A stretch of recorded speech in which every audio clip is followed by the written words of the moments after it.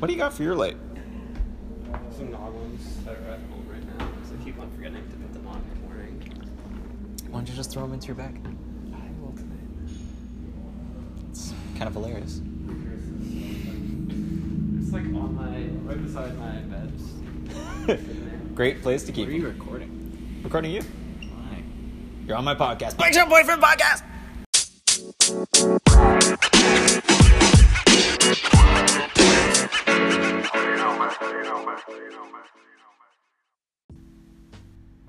Welcome to another edition of the Bike Shop Boyfriend Podcast. This is episode 39. Sorry it's been a bit of a hiatus, but, well, really no excuse for it. But here we go. On this episode, we're going to be talking about how I'm curing my Tour de France hangover. Going to be talking about Trek and the recent demo day that we had there, as well as Phil Guyman's new rules and Strava Premium. Is it still worth it? This and a little bit more coming up.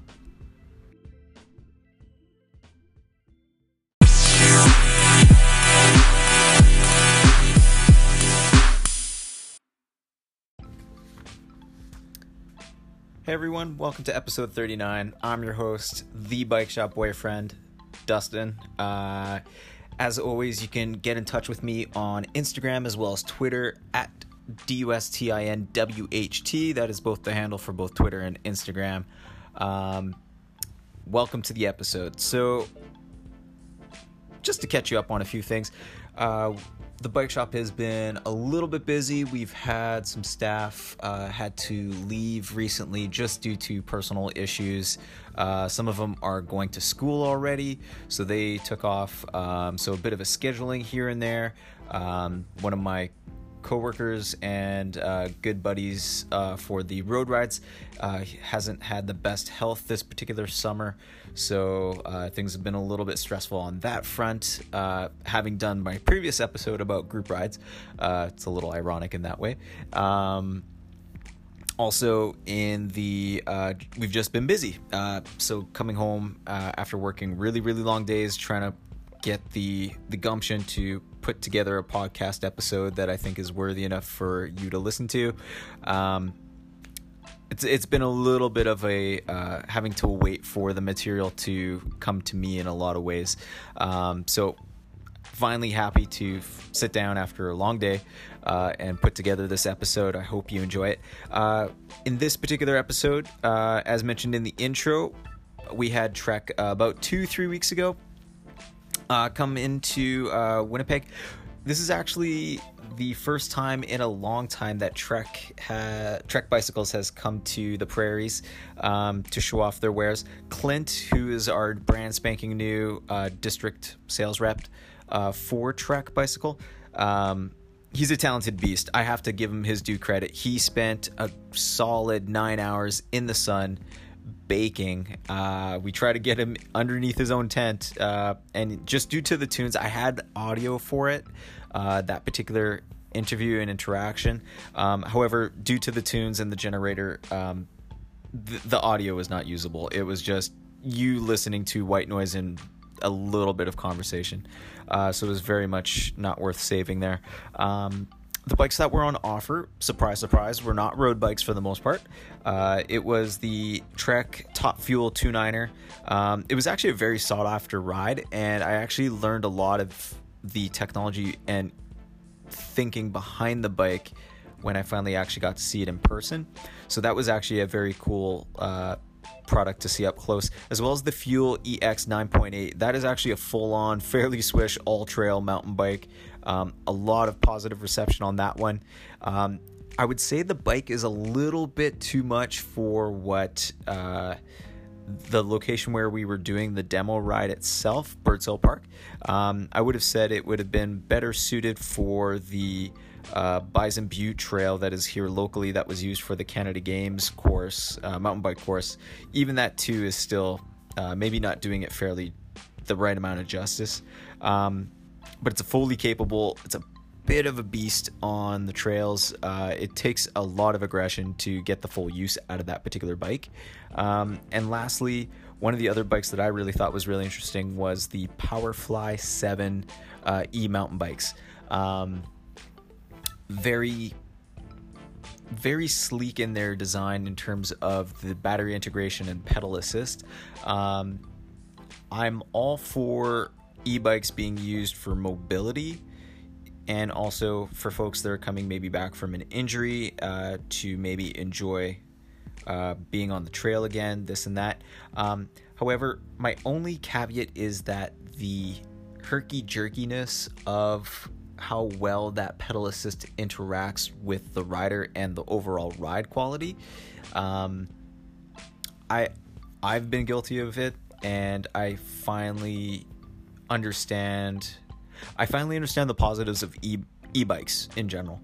But in terms of an e-mountain bike and even an e-road bike, I've seen this happen too, is that you kind of just put a little bit of wattage or torque into the crank arm of your bike, and it will actually it'll give a violent shudder even though you're not giving a full-on torque or crank. If anything, I would suggest for engineers of these pedal assisted engines is that if they could maybe allow for like 2 or 3 actual rotations of the crank itself before the e-assist kicks in, I think would be a huge step forward for people getting into it, because right now it's a lot of herky-jerkiness and it's a little bit of an intimidating thing. It does feel like the bike itself is alive and just wanting to rip down a trail, which could be a little too much for some folks. And I think like 1 or 2 pedal revolutions before it would kick in could actually be a great saving grace, especially in a stop sort of situation, on a trail or even on in a road type situation, just to get up and going kind of again. But that being said, those 3 bikes were really, really cool to see up close and actually get a lot of positive customer feedback from the demo. And a huge, again, up shout out and applause to Clint of Trek Bicycles for doing that. Also, shout out to my partner in crime for that day, Carol. She's currently on a bit of a leave of absence right now, taking care of some personal stuff. One, I miss working with her day to day. She's just a little bright ray of sunshine. Also, try to get her audio on that. Try to pick her brain about women in bike shop sort of setting. Hopefully I'll get her on the podcast soon enough when she's feeling a little bit better. But that being said, yeah, it was a great demo day. Beautiful weather. Couldn't ask for better. We did capture it for the bike shop, so that's definitely out there in the internets. Additionally, I wanted to mention Bontrager's accessories. As a brand, they're doing actually some very interesting things with the shoes and helmets.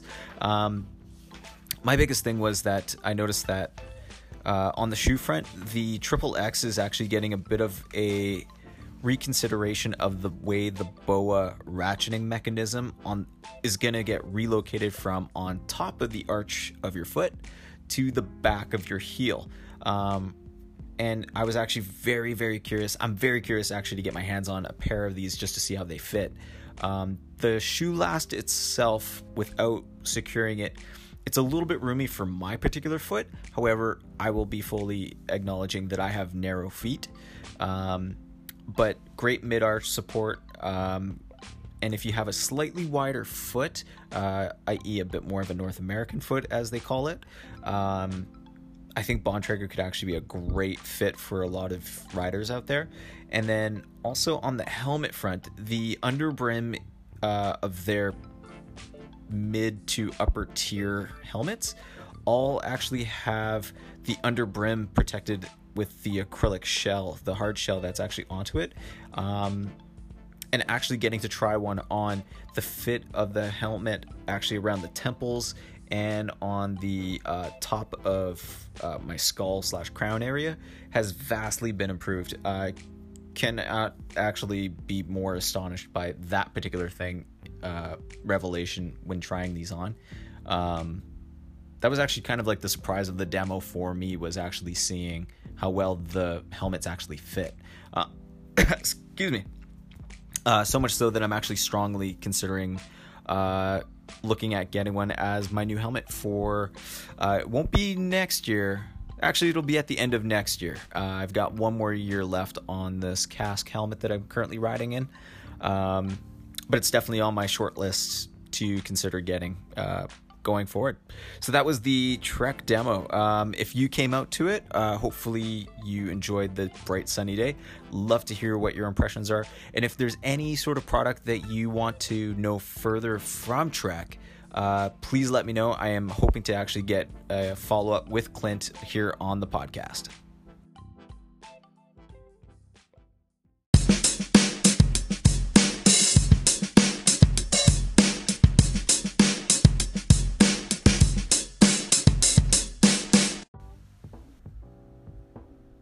All right, so probably you have noticed, if you are keeping your fingers on the pulse of cycling culture for the most part, Phil Gaiman, recent retiree, worst retiree ever, also the host of Worst Retirement Ever on YouTube. Do check him out. He posted something on his philthethrill.net website called The New Rules. Also, he called it the Filminati. I can't even pronounce it. But he posted these rules, and it's a bit of a revision on the Voluminati website that has these very archaic tongue-in-cheek type rules that some people take a little too seriously, mind you, but they're very tongue-in-cheek about cycling culture in general. And I would definitely recommend you check out both sources, form your own opinions, check them out. But I do have to say that I really like how they are good-natured and pretty much advocate to not be a dick. Those are his words, while riding your bike.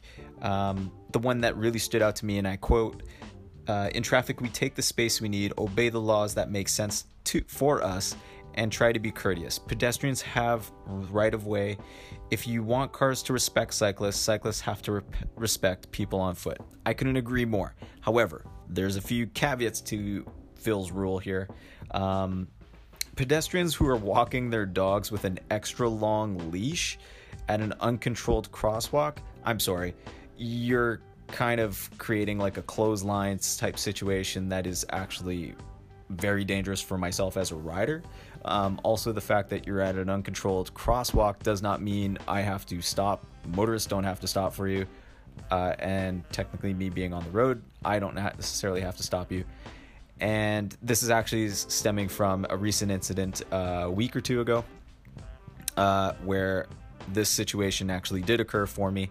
The pedestrian had a leash that was over 7 to 8 feet long, and with the dog out in front. The dog was already in the road, and the pedestrian was just leaving the curb. Now, I don't know how you feel about being a dog owner or even just this type of situation. Something that I love like that, I would, in terms of a pet, I'm very dog-loving, friendly person. Although I don't own any, that is a goal, by the way. To let a dog go that far into traffic without you leaving the curb kind of thing, one is, I say, a bit of laziness. Secondly, it's also a bit of cowardice on your part to not take a bit more active role in participating with your dog. And two, the fact that I also went behind that pedestrian by about a solid 4 to 5 feet, not to scare either the pedestrian, and I made eye contact with him, and also not to scare the dog, because sometimes dogs can be territorial, and that dog can come whipping right back at me, trying to like defend its owner, rightfully so. I was riding completely predictable, low speed, no one was at risk, but the pedestrian had to give a snide comment of "I'm walking here" kind of thing. Fair play, I guess. But also motorists at a four-way intersection. When motorists hesitate, and as a roadie, I'm coming to a stop, if that person is hesitating, I'm sorry, I'm smaller, I'm gonna go for it. I figure, one, if I'm being completely predictable in terms of communicating my intent of action, in terms of either going straight, turning left, turning right, I do gesture, I do sign, I do try and make sure that eye contact is made before proceeding. usually motorists, if they even have the right of way, they're pretty good about just waving you through just to make sure that you are moving faster. And also, too, we do have something called the Idaho Stop. It's a bit of a traffic law that means that if it is safe for a cyclist to slow down and proceed through that stop, they can continue on, whereas a motorist does have to come to a full stop before proceeding through that intersection. That is just to maintain the flow of traffic, and also a cyclist blowing through an intersection like that at most would kill a flower. A motorist who would blow through an intersection like that is going to kill another human being, or worse. So that's one of those situations that pick your battles there, motorists. Just heads up. If you've taken a look at Phil Guyman's new rules there, I want to hear what you think about it. If there was one that stood out to you, hit me up here on Anchor.fm. Love to have a conversation.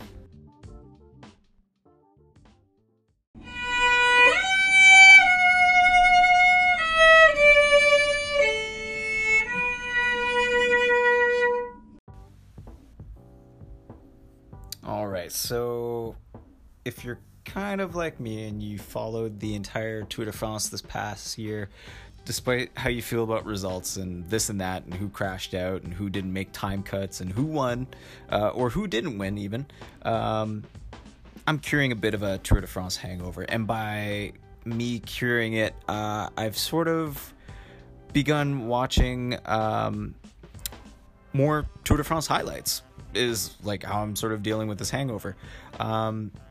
So currently I'm watching highlights specifically about the 2003 edition. Just an FYI, for those of cycling history, it is Lance's 5th consecutive Tour de France victory. And I'm trying to figure out why this edition is considered to be a great edition of the race in comparison with recent ones. I'd say of approximately the 90s, even from like 94, maybe even 1990 until now. So it's quite an extensive range. And it's a very curious time capsule of a bygone era of technology and practice for sure.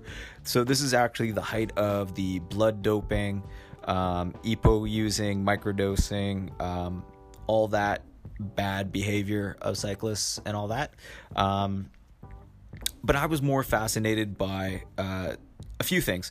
One was the trend of how bikes are fitted back then. They had super wide bars, wider than I would say the shoulder width of the rider who's riding the bike, and too much saddle height, no matter the rider. That was like two big observations I noticed right off the gun. Right now, currently in 2018, the current trend is for the bars to be as close to the shoulder width as possible, depending on the discipline, of course. And the saddle height is ideal when the pelvis and the hips maintain stability on the bike during the pedal stroke. There's a few other nuances to those caveats, by the way. But back in 2003, there was a lot of toe down. It looked like everyone was trying to touch their toes to the bottom of the pool, as probably the best analogy I can give you for how people's feet look. And I'm actually very curious if this caused like a lot of discomfort, maybe potential saddle sore issues. Who knows? But yeah, it looks like everyone was kind of guilty of riding in this particular way. It looked very uncomfortable. Another thing that I noticed was time trial bikes have come a hell of a long way. It's almost the equivalent of looking at an old Model T Ford vehicle, or Ford Model T is how I should phrase that, versus, I would say, a modern day Tesla type vehicle. So that being said, yes, it's four wheels in this particular analogy, and one is going from early combustible engine to full-on electric. Not to say that current TT bikes have electric engines or motors in them, but what I am saying is that they have come a long, long way. The handlebar control area of the bike is super, super clean. The handlebars themselves are in a particular shape nowadays, and also a particular height. The tubing has come a long way. The front forks, again, huge changes there, as well as the rear of the bike too. You're noticing that the rear triangle has actually descended down, so that there's not a lot of rear triangle on a time trial bike. I watched the time trial that started off actually in Paris, that just took off down the Champs-Élysées.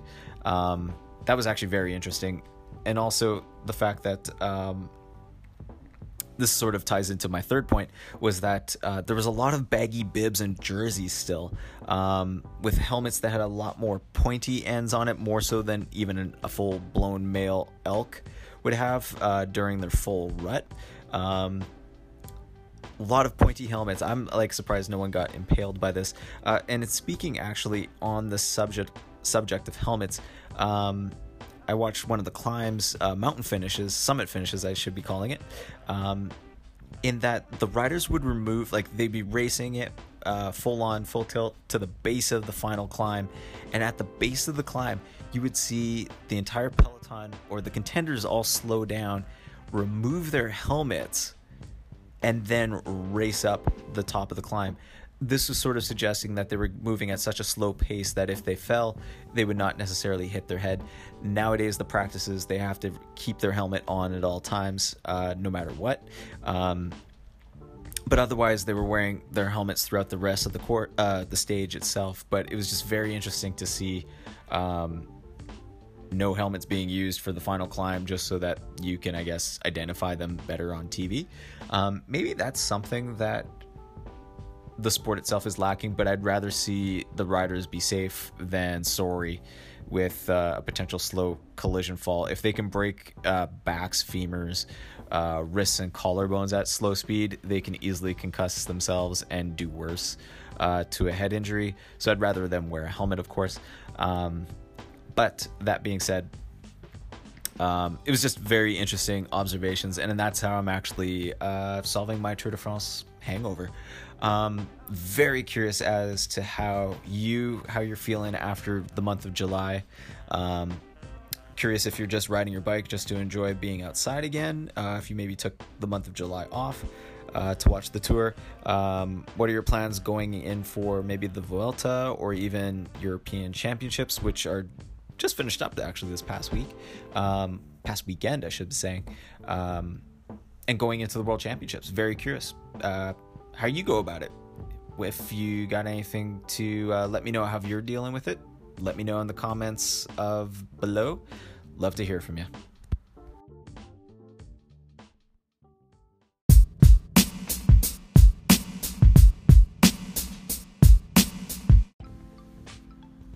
All right, so I don't got much more to mention here, but just quickly checking my notes.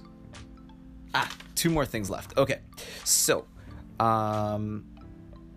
recently the UCI president has come out and he said that he wants to sort of implement what are, for lack of a better word, anti-Team Sky measures to pretty much quell their dominance in like Grand Tours and the Tour de France in particular, I guess. From my own opinion, and it actually is the mandate of the UCI, it's up to the UCI to enforce existing rules to create a safer sport and not to affect the outcome of races, and not necessarily of the racers. But for a UCI president, it's very much showing a bias towards one particular team when there's a few other ways that he can channel this sort of energy towards change, I would call it.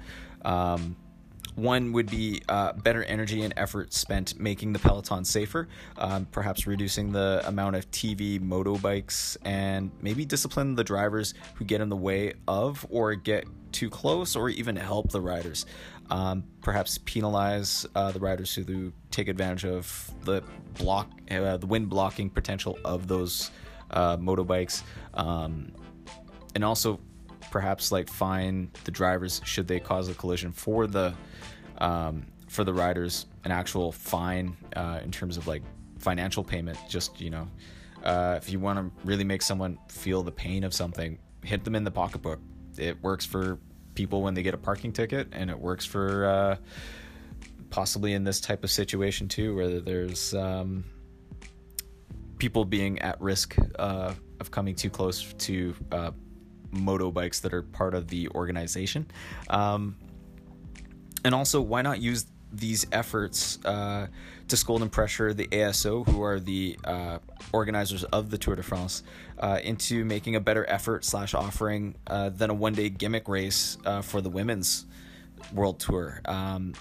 La Course, which was in itself a thrilling race, not really televised, promoted, or anything like that, when there's just so much clamor for there's too much money in the sport or not enough parity, this and that, those type of arguments. How's about the UCI mandate that the women in the World Tour actually get a basic salary or equalize the prize money? Where's that sort of not being advocated for? That's just my view. Also, too, I do have the alternative view of, I understand women wanting to ride the exact same race as the men's tour, but if the gatekeepers aren't letting you in, I would say work with the gatekeepers / organizers that are going to really promote women's racing in a positive light and actually give you the race that women deserve. I would love to see a 3-week women's race on par for the prestige of what the Tour de France is. And I really believe the Tour de France is not necessarily the best race to watch. It's one of the oldest and it's most prestigious because it has history behind it.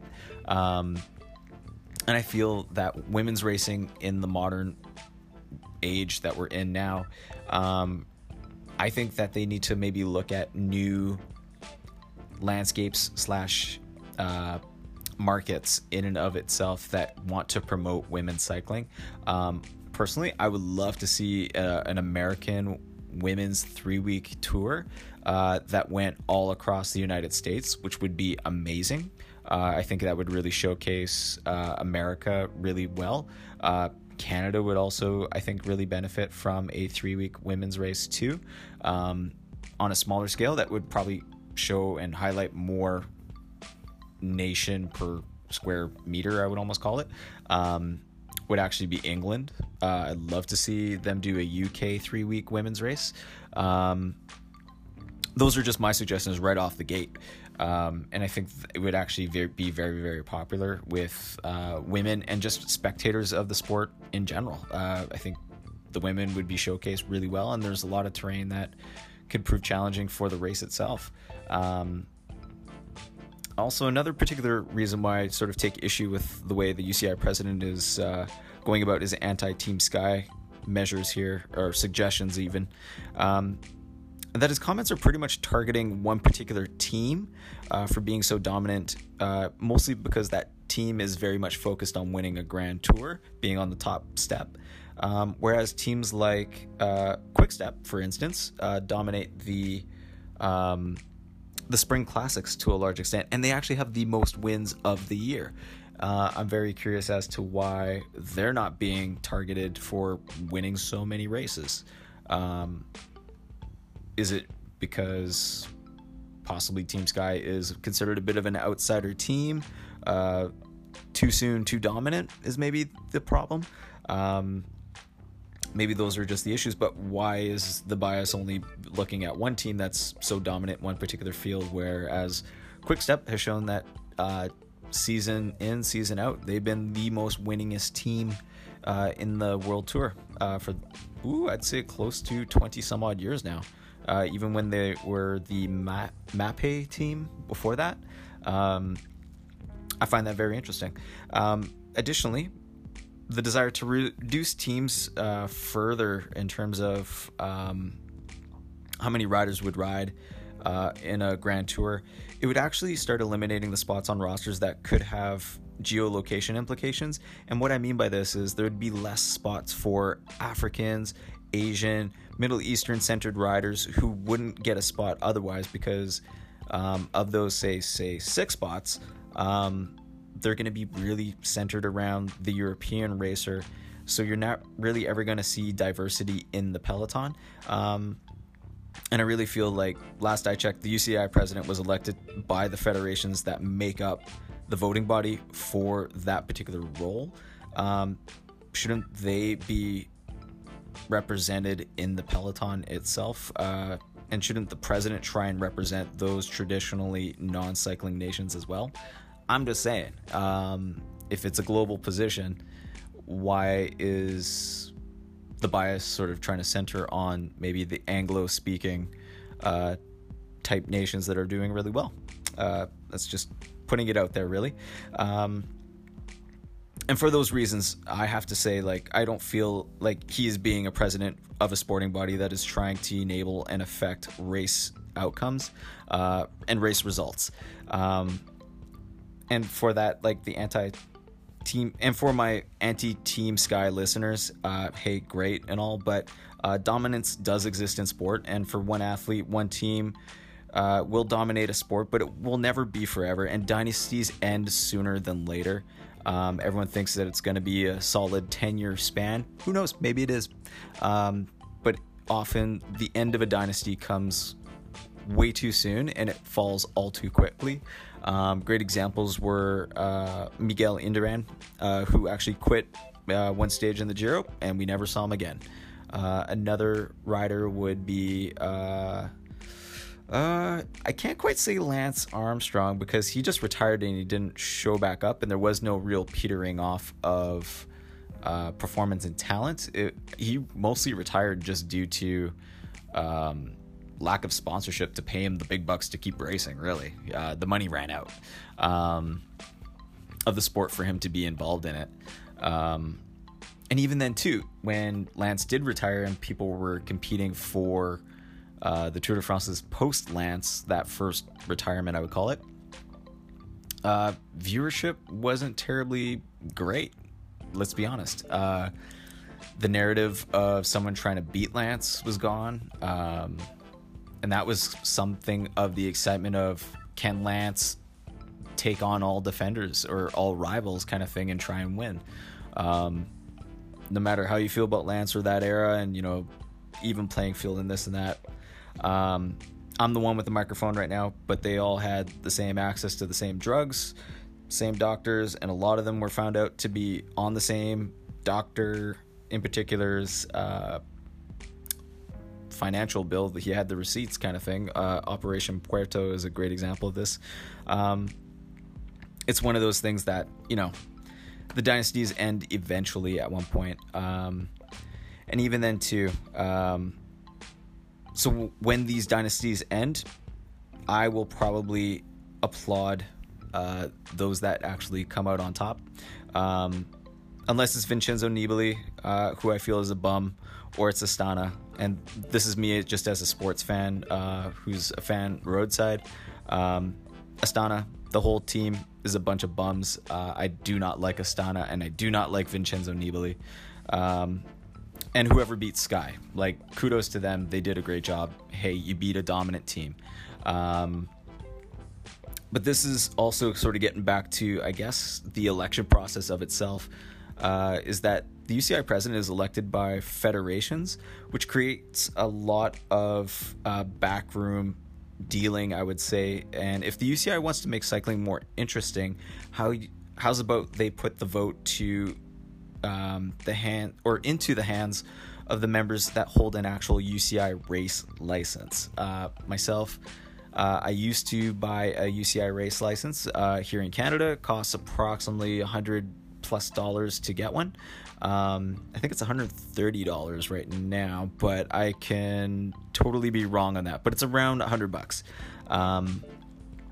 And as the Canadian Cycling Federation totally dropped the ball on me, I heard that they voted for Laperrin, who's the current UCI president, and that does not represent my view or my vote. Therefore, it is, like, I find the Canadian Cycling Federation, pretty much all federations, pretty much a lobbying group that has its own interests and agenda. Fair play to them, but if they are trying to represent a democratic federation, and one person to represent that federation at the top job there, I really feel like no person who owns a race license actually has an actual say in who gets elected. So that's just my viewpoint. Hopefully that came out somewhat coherent. It is kind of close to midnight here, and I'm kind of drawing to a close my podcast. But that's my views on the UCI presidency at the moment. The comments are very uncalled for and not needed at this time, I would say. Reform should be coming from organizers as well as from all stakeholders. Maybe there should be a reduction of teams in the overall World Tour. However, there's a lot of talent out there too that, less is more could be possibly an argument, yes, in terms of how many people are in the Grand Tours.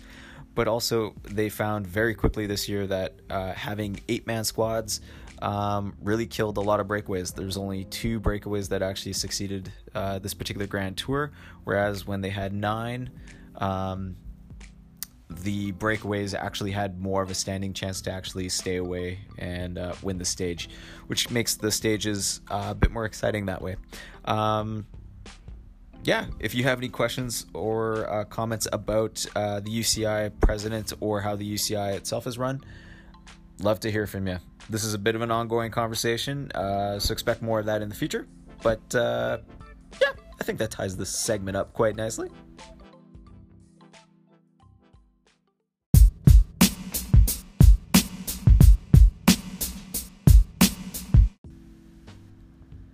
All right, Strava Premium. So with 1 minute to go before midnight here, and as I'm chatting away, last segment, Strava Premium is restructuring itself and rebranding its premium offering to the new Summit, and I'm using air quotes. Sorry you can't see this, by the way. Summit feature, and it is. My question is it worth it? So as of August 14th, I will no longer be a Strava Premium subscriber. Having been a premium Strava, this is actually really mouthful, by the way. Having been a Strava Premium subscriber for the past, I'd say three-ish years, maybe 4 years. The pricing value versus the feature and special offer incentives weren't there for me. As a long-time reviewer, the one special offer that I did actually use was a Science and Sport promotion code that I got some free gels, or I got 20%. Yeah, I believe 20% off my actual order. But due to the fact that it was ordered for something that was coming from overseas and the duty was not waived, it actually cost me more than the 20% savings that I did get from my initial order. It would have been nice to know that when I ordered it. So that was a bit of a double-edged kick in the pants there. And also the new structuring feature that they're offering for the Summit features, I feel that they don't really live up to the new price point for what is required. It really feels like they just chopped up and are repackaging what they already have. There's nothing really new. The only new part of this is that they have chopped it up and they're only offering parts of it, or you can buy the whole enchilada and you can get all of it. And from what I would like for my own fitness needs and tracking, I just don't find the value of it. So as of today, it's now midnight plus 1 minute on August 14th. I'm reverting back to basic Strava features. I'm totally okay with that. I'm using a few other apps, which I'll talk about momentarily. And lastly, I oddly enough would still recommend Strava Summit / the premium feature to a lot of folks that are wanting to maybe get into tracking their performance, maybe getting their feet wet as to long-term tracking of performance. There's a lot of great features to Strava Summit that is very easy to approach and not feel like you're getting in over your head with the amount of data that it can to potentially throw at you. They do put it pretty concisely and straightforward and clear what it is that you're looking at, and the terminology is actually very easy to understand. So for those reasons, and for the basic beginner user of someone who's tracking their performance at the outset, I cannot recommend it enough. However, once you sort of outgrow it and graduate, there's a few other apps out there that can do a better job for you. Two for sure that I can definitely recommend is one, Garmin and Wahoo. They both actually have great in-house apps that do sort of monitor your day-to-day fitness, depending on your fitness ability and this and that and what activity you're doing. It's that last little bit mentioned there does have an asterisk on it. It does depend on your activity and how you can quantify that. If you're just measuring your cardio, but you're taking into account that it is maybe, say, strength training, maybe if it's swimming, all those different variables of the activity itself can actually affect your cardio output, so it can be slightly different based on that. So that being said, the in-house apps that come for a lot of devices are actually very good and very user-rich, I would call it. But sometimes it can be a little too much information. But that being said, Strava is a great sort of depository. If you're just getting into it, it's a great repository of that data, so that way it makes it pretty easy to understand, and at a quick glance, you can understand quite a bit of where you're at. The second app feature that I would really recommend to a lot of folks is Training Peaks. Sadly, I don't have a promo code to hand out to you, so that way you can take advantage of it.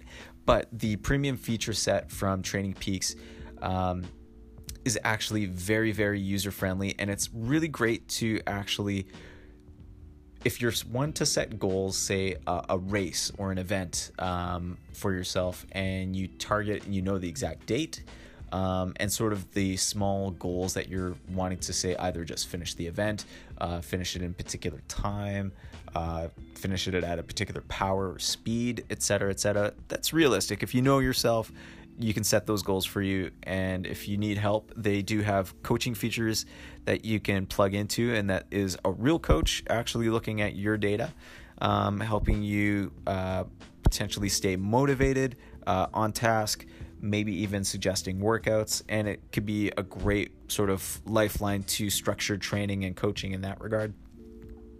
They just released a new feature in Training Peaks that actually asks you how you felt, and it's rated by emoji smiley face to sad face / frowny face. I think it's crying actually too. I haven't touched the crying one because I don't think I've cried. I've sweated a lot, and I might be frowning, but I don't think I've actually been crying.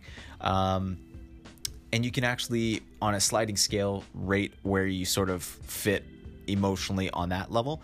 And then there's the perceived effort, which goes from a cool blue sort of effort on I think it starts at 1 and it goes all the way up to 10, which would be red hot in terms of color spectrum there. And I think those are actually great little metrics to actually sort of give yourself an idea of when you were pushing yourself, maybe when you felt fresh mentally, focus, if that was on task, if you felt motivated, all those different things. Those are actually some things that you can maybe start knowing about yourself when it comes to that performance.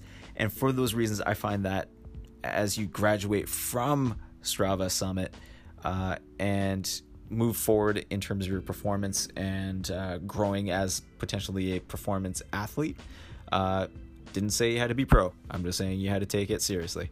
And you're tracking your actual gains and fitness throughout a year. It's also to maybe get a good sense of how you feel mentally and also your perceived effort while you were doing the actual workout, to check it out in retrospect of how maybe in contrast you did one workout versus the same workout 6 weeks later. Those are all just good things to sort of keep in mind. That's it for the podcast. So hopefully you enjoyed it. Here we go.